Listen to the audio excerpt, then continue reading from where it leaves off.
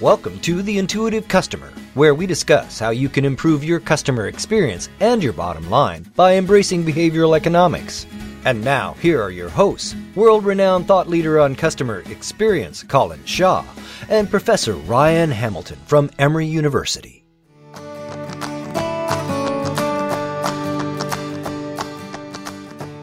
If you need someone to tell you, here are the 3 reasons this is beautiful, then, or why this matters, or why this is moving you or producing an emotional response, then I don't think it's really working.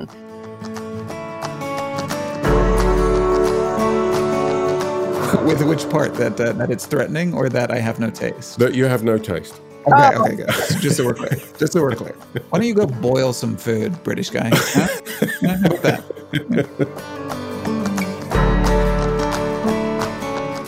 Another project I had looked at the aesthetics of actually solicitations from nonprofits asking for money. And that was interesting because in that context, high aesthetics could have both a good and a bad implication.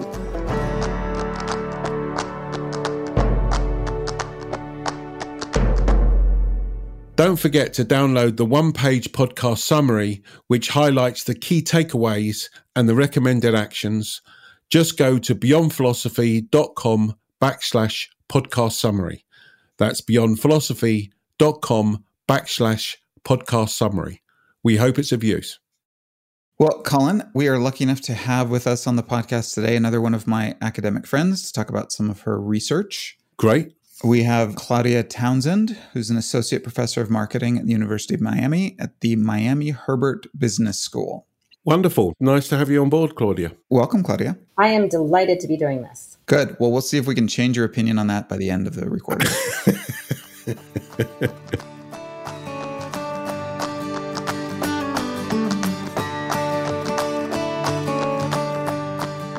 Claudia does research on visual processing and aesthetics, visual design. The research that you do, Claudia, is what I assumed all marketing academics did for research before I started my PhD. Like, I assumed that package design and visual design would kind of be one of the most important and most flourishing areas in research. And I was shocked when I went to PhD school that very few people are doing this, despite the fact that it's obviously very relevant and very important in marketing and decision making, but it's kind of not as deep and as broad a research area as I assumed it had been, or it would have been, and that I think is maybe justified by its importance. So I guess I will start by just asking you, how did you get interested in this topic? Were there any experiences that led you here, or what made you interested in it? Yeah, so you've kind of hit the nail on the head, which is when I too started PhD school, you learn the literature and you see what people are studying. And it seemed like, you know, the term we talk about in our field, low-hanging fruit, which means research that's kind of easy to do. There's some areas in our field that I feel have been exhausted. And there's so many fantastic findings. It's really hard to make a contribution. And then there's this area that to a practitioner, to a consumer, is really important and obviously important, which is visuals and aesthetics. But on the academic side, there was shockingly little in this area. And so when I started what you refer to as PhD school, which was in 2005, to age myself, Apple was at the height of its existence. And it was so clear to me that so much of its popularity was due to its design. And I saw it on 2 levels. One was, it was just beautiful. The packaging was beautiful. I do this exercise in my class when I talk about aesthetics, where I ask students in the class, I say, raise your hand if you currently have in your possession the box that your iPhone came in. And everyone raises their hand. Let me ask you to that. If you have an iPhone, do you own the box? Colin, go ahead. Yeah. I do. And I'm just glad, Claudia, that we're already talking about Apple, because I drive Ryan round the bend by making sure that on every podcast that we do, we talk about Apple, because I love them so much. I'm not convinced that you two didn't work this out ahead of time before. That's the shtick of this show. Yes, that's one of the shticks. You will learn all the shticks quickly. There are only a few, and they're not that entertaining. I have an Apple box story, actually. So I, too, kept the box for my first iPhone, and I used it jokingly as the doorstop of my office. And I had students gasp. They were outraged that I would degrade the packaging of the iPhone in such a disrespectful way. I thought it was funny, but not everybody did. If I write a book, that'll be my opening example. There you go. But yeah, it's a perfect example that the packaging is so beautiful that no one parts with it. So there's just this beauty of the Apple products. And then there's also the fact that I think they're really intelligent in their design. If you think about the first iPod or the first iPhone or even iPhones today, their design is so simple. An iPhone today has actually no buttons. It used to have one button. It has a couple on the side. But at the time, this was new technology. It was coming out, and technology is intimidating to people. So if you've never had 1,000 songs in your pocket and you see an MP3 player for the first time, it's daunting and scary, except you look at this simple design and how could this be complex? It's so beautiful and simple. So I was really kind of caught by that. And like I said, it seemed, as you said, what marketing should be studying, or there seems to be such importance in this area, and yet there was little academic research. And it feels, I don't know if this is my bias coming out, but it feels like Apple were the first organization to really focus on the delivery of that packaging. And let me try and justify that. I know that obviously, the way that, I don't know, the soap suds look or a bar of soap or the packaging that comes in, but you actually had people doing, and still do, have videos of people unpackaging an Apple product and other products now. But it feels like they were one of the first people to really focus on the fact that the packaging was part of the brand and part of the experience, etc. Am I right in saying that or not? I mean, certainly not on a global scale or outside of across product categories. You might be correct that within technology, they were kind of the first to acknowledge that even in technology, aesthetics mattered and packaging mattered.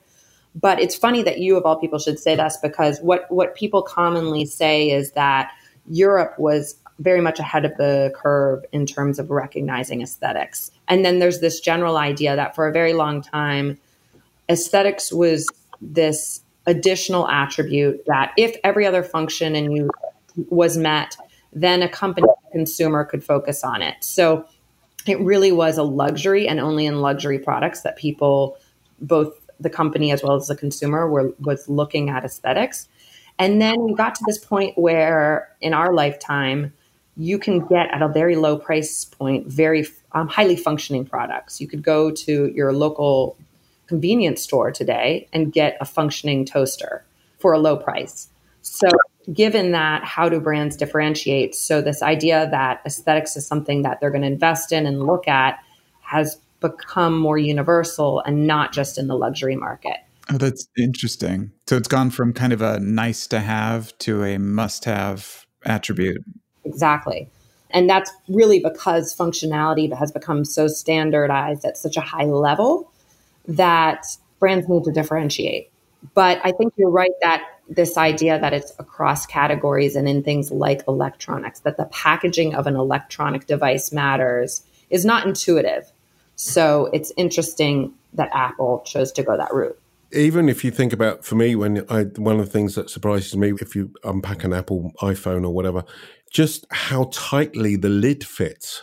And again, it sort of tells me about like precision and all those other sort of subconscious messages, basically. Well, exactly. I mean, that's not aesthetics, but you're totally right that we as consumers read into these things, and the precision and correctness of this lends us to feel very good about the product we just bought. Sure. It doesn't make us feel that this is a haphazardly put together item. So how would you define aesthetics then? So that's a great question. So you can define it on different levels. The way I like to talk about it is the way a product looks that is, well, there's two ways I would look at it, but I tend to look at visual. Aesthetics can be, you can talk about the aesthetics of sound or the aesthetics of touch, but I focus on the visual in my research. And I look at it holding functionality constant. So you're changing the way something looks without changing its functionality. And for that reason, I tend to focus on looking at products and categories where the way it looks doesn't necessarily influence the way it functions. So you could say something like a desk chair the way it looks, it can look comfy. And that is the aesthetics and the functionality kind of coming together. So I tend not to study categories like that. I tend to study other categories where you can really separate functionality from aesthetics. The question I was going to ask was around the tactile, the way it feels. So ever since I knew you were coming on the podcast, every time I've been picking up something or looking at something, I've been thinking, what am I thinking about this? So I guess you're saying you're not looking at the way that something feels, whether it's the cardboard box or... Yeah, so there is a whole line of literature that looks at that. That's not really what I do. And you could say that that does fall in aesthetics. I happen not to study that. Right. Okay. So let's talk about a couple of your research findings. You did this thing in one of your early papers that people love to do when studying irrational behavior, which is you looked at like the hyper-rational financial markets or financial disclosures to find evidence of your effect. So there's lots of research out there that's found like the effect of weather on trading behavior, right? So people who should be hyper-rational, let's see if we can find irrationality there. And so you actually looked at the aesthetic design of financial disclosures, right? Was that right? Annual reports, exactly. Annual reports. Yeah, so it was exactly what you're talking about. So I saw this effect. We as consumers are very much aware of the effect of aesthetics in some categories. You buy clothing, maybe predominantly, at least partially based on the way it looks. Cars, we have some idea about the influence of aesthetics. And then we were talking about the beginning of irrationality or non-normative behavior or just unexpected behavior when you're talking about something like an Apple product and frankly, when you're talking about packaging, because presumably you're going to throw that out. But our thought was, let's push this to the extreme. And so we looked at annual reports. And so annual reports, even in industries where aesthetics shouldn't matter, you could argue that the aesthetics of an annual report for a company that does something related to aesthetics, an art house, might make sense, but we're talking across the board. And we saw that aesthetics does in fact influence investor behavior. And we even looked at a sample of kind of more experienced investors. And even among those more experienced investors, we saw that it had an effect. And why? What are people inferring from aesthetics that's driving their behavior? Because so an annual report, I assume most of our listeners know, but this is financial disclosure data that investors use to essentially to decide whether or not to buy stock in a company. Is that a fair summary? Yeah, it's meant to be a summary of past behaviors, past performance, expectations. So the numbers should matter. Right. Like the statements from the CEO and the leadership about where the company's going in the future, that should matter. The pretty colors on the cover should not. Right. So why do they? This in particular, we started to look at why it mattered. And so at the end of the day, a lot of the research we look at on consumer behavior is about people wanting to feel good about themselves.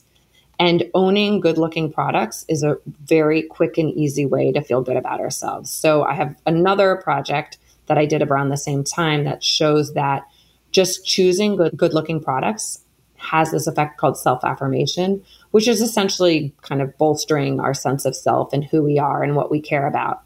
So it just makes us feel good to pick good-looking things. That's one thing we found. But also, we tend to look at the aesthetics of a product and kind of make some assumptions about the rest of a company or an organization based on what we see. So another project I had looked at the aesthetics of actually solicitations from nonprofits asking for money. And that was interesting because in that context, high aesthetics could have both a good and a bad implication company. So it could say, and this is kind of universal and probably applies to the annual reports as well, but high aesthetics tends to suggest you're competent, you know what you're doing, you're making something beautiful. So we saw that.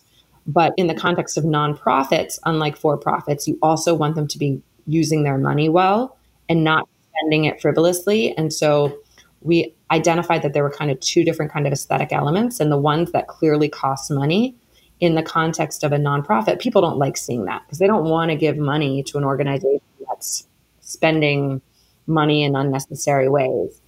But I like that project because it just shows that consumers really are thinking quite deeply about these kind of extraneous tangential signals that they're being offered.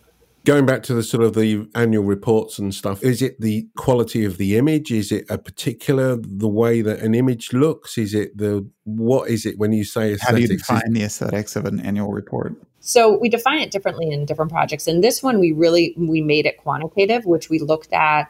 What we looked at was the number of colors and images used on the front cover, the first couple pages, and then the whole report as a whole. And I think because in that context, it tends to be such a bland, dull baseline, the addition of any sort of color or imagery helped. I think in some contexts, that's not always the case. More is not always better. But when your baseline is so low, the baseline is truly some documents are just black text on a white page. The more color and imagery you put in, it's going to help. So if you were advising organizations on how to produce their financial reports, would it just be as simple as use lots of colors, or would it be, what else would it be? So that's a great question. I mean, there's probably an upper bound to this. I can't imagine, garish annual reports likely backfire. We never found that. I'd have to go back to the stimuli to see exactly how far we pushed it. I think the short answer is it may not be intuitive to invest. I mean, presumably printing an annual report in more color, not that, I guess now they're all online anyways, but investing in that imagery and additional color actually has a benefit. It seems like it also points to maybe the importance of hiring a designer more than any particular use 3 colors instead of 2 or use a large image instead of a small. Because if the goal is to project competence, that's kind of what a talented graphic designer does, is shows you know what you're doing versus, because I could slap color on something and 100% make it look worse accidentally. So, I mean, it's interesting. Now I know about the world of annual reports. There's a couple companies out there that produce the annual reports of the world. And yes. Oh, interesting. You go to them and you decide, do you want their graphic design services or not? Training your frontline team on how to create memories in your customers by evoking their emotions. Beyond Philosophy's unique and proven training methodology, Memory Maker Training. Contact Beyond Philosophy by going to beyondphilosophy.com/contact. That's beyondphilosophy.com/contact. I've never really thought about financial reports. My immediate reaction would have been that the branding teams would have been all over them in terms of making sure that they were on brand and that the images were the ones that supported the brand and all that type of stuff. You would hope so. Right. Right. As certain with usual things with life, it doesn't sound like they are. The other thing is companies oftentimes are split into consumer facing and investor facing. You could say to the team, investor facing, we don't need to run everything by our branding group. Is incorrect, but you could understand kind of that misguided way of thinking. And I would imagine that the investor group was saying, let's just do it as cheaply as possible because we haven't got much money. Whereas actually, if they knew the effect it would actually have on them, maybe they'd be taking a different view. Exactly. Yeah. Yeah. Our investors are rational. They only care about the numbers anyway. Why are we wasting this money? Right. Make the graph bigger, maybe. I'm interested, before we move on to some of your other research, I'm interested in this idea that aesthetics can be linked to kind of self-image or self-affirmation or feeling good about yourself. As somebody with no discernible fashion sense or taste in anything, I find this a little bit threatening, honestly. I would like to agree with that statement. It's the first time that I've ever agreed with Ryan, I think. With which part? That it's threatening or that I have no taste? That you have no taste. Okay, good. So just so we're clear. Why don't you go boil some food, British guy? Huh? How about that? Sorry, Claudia. I mean, how did you come to that? Why? What is it? I mean, just tell me more about that. Well, 2 things. One is there is this universal appreciation of aesthetics. So you may say, I don't know what something fashionable is, but you know that you like to look at some things more than you like to look at other things. Yes, that is true. You're almost saying, okay, part of my identity is that I don't know about this, or maybe I don't even care about this, which is interesting because we did actually look at that. We looked at kind of variance and how much people think they care about visuals and focus on visuals, and you get the effect everywhere. Oh, no, I care. I just don't know how to do it. So that's totally different. Yeah. This is about your self-perception. And the idea is I'm choosing something that I think is beautiful. Now, what you're overlying on that, which I have not studied, which is really interesting, is the situation where I'm choosing something that I think is beautiful. However, I believe the rest of the world doesn't agree with me. Oh, right. So kind of a counterculture. In that case, my research would suggest you still get the effect, but there may be something else going on there about kind of weakening your self-esteem or something because you feel like this is something that others wouldn't approve of. Is the link driven then by kind of an affirmation of my skill in choosing beautiful things? So like it's a sign of how smart I am in this way? Or is it like an association, like having it near me reflects well on me? Well, what we think it is, it's more about this idea that appreciation of aesthetics is universal and innate and unconscious. Oh, so it's not even strategic. No, it's not strategic at all. Interesting. We have no idea this is going on, but it's just this appreciation really does happen. You see it in babies, you see it in animals. And so just this ability to take this thing and self-identify with it, to make it mine, to make it part of me, this thing that I innately hold in high value, then kind of affirms me and who I am. It's almost a fluency effect then, where it just, this resonates with me. And so I'm drawn to it and find it more appealing. And then that makes me feel better. Yeah, absolutely. Oh, that's so interesting. It's interesting because as you're talking here, it's making me think of art. And it's making me think of abstract art, which I know I'm a heathen, but it makes me, I look at it and thinking, I can't see what anybody see. You know, my 2-year-old could have done that. And everybody's waxing lyrical about how wonderful it is and the inner meaning of it. And I'm thinking, I haven't got a bloody clue what they're talking about. But clearly they are getting something out of it. And it's probably me in my naivety that's looking at it in the wrong way. Well, yes and no. I mean, I've always said my personal opinion is if a piece of art needs 3 paragraphs for you to understand what it is, it's not doing a good job because it's not speaking to you, right? If you need someone to tell you, here are the 3 reasons this is beautiful, then, or why this matters, or why this is moving you or producing an emotional response, then I don't think it's really working.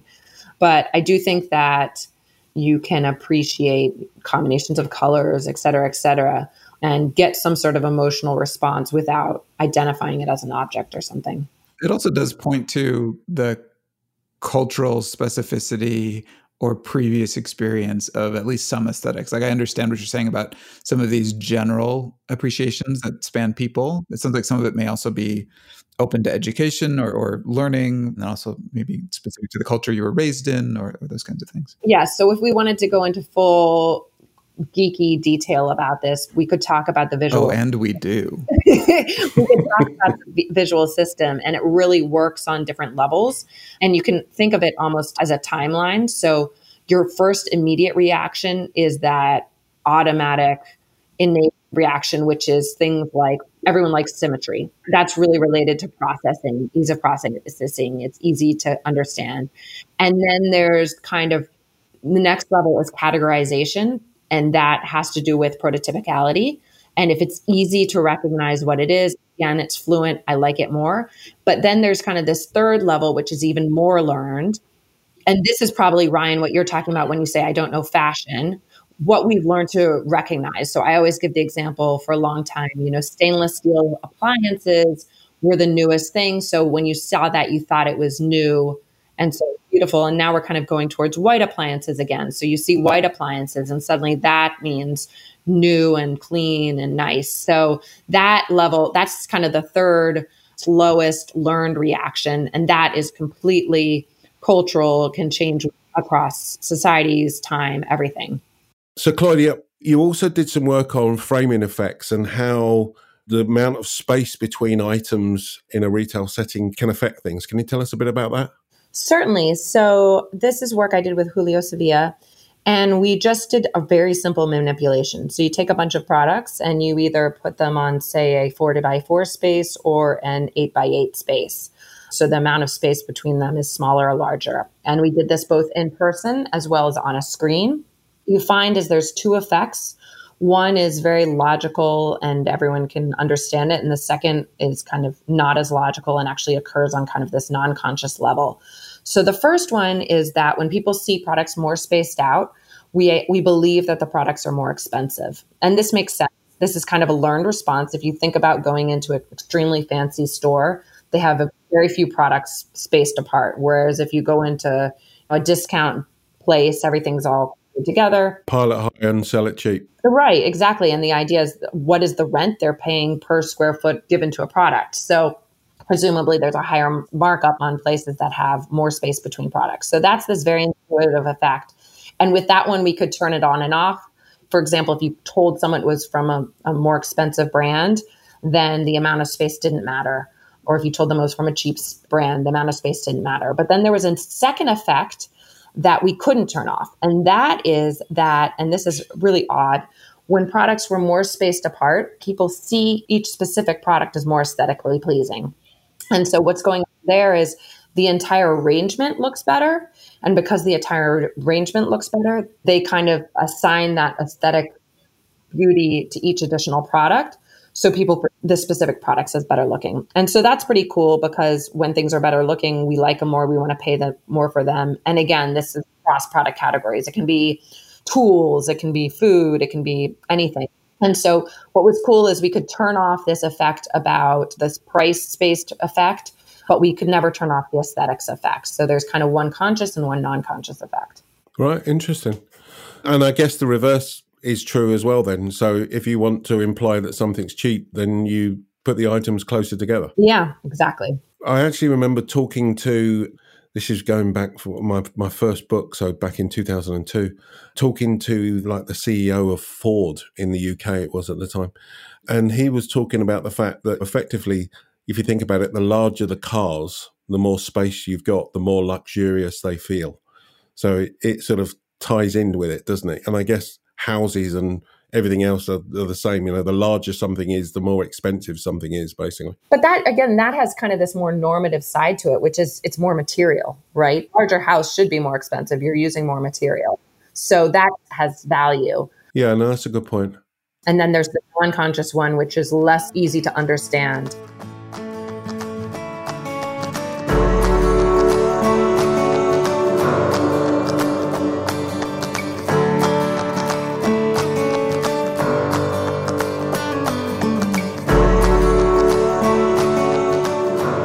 This has been fascinating. When we get to this point, we normally ask a pretty basic question, which is effectively, so what? Which is, in other words, so if you were listening to this podcast, what would you advise one of our listeners to think about based on the research that you've got? What sort of practical tips would you give them? I love that. So I think I have two things to say. One is we're very aware that, again, that aesthetics matters when we're looking at categories where it is kind of normative to think about aesthetics.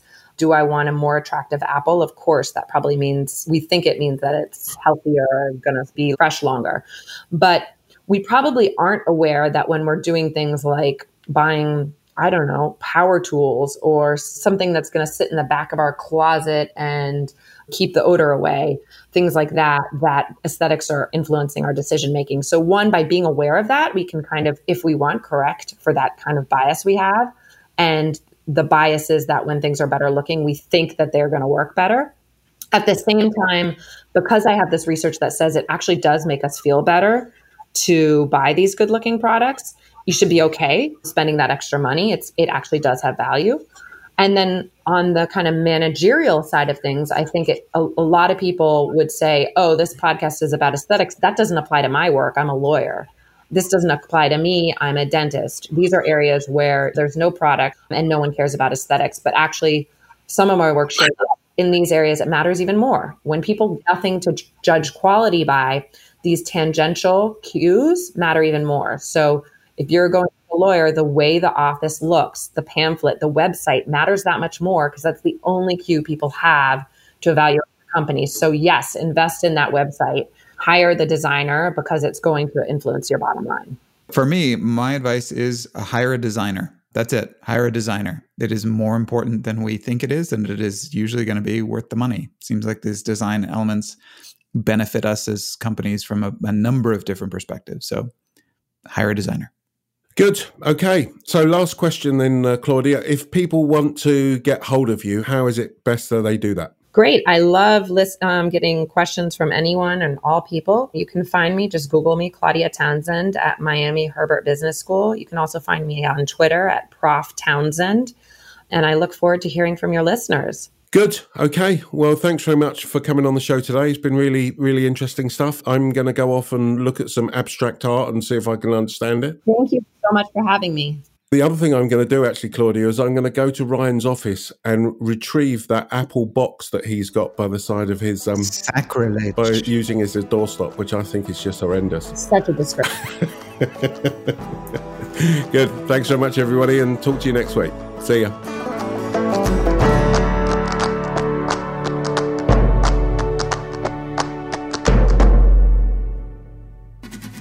This has been The Intuitive Customer with Colin Shaw and Professor Ryan Hamilton. But it doesn't end here. Just go to beyondphilosophy.com/podcast to find all of our shows, access free tools and resources, and subscribe, won't you? That way you'll never miss a show. That's beyondphilosophy.com/podcast. And we'll talk with you next time on The Intuitive Customer.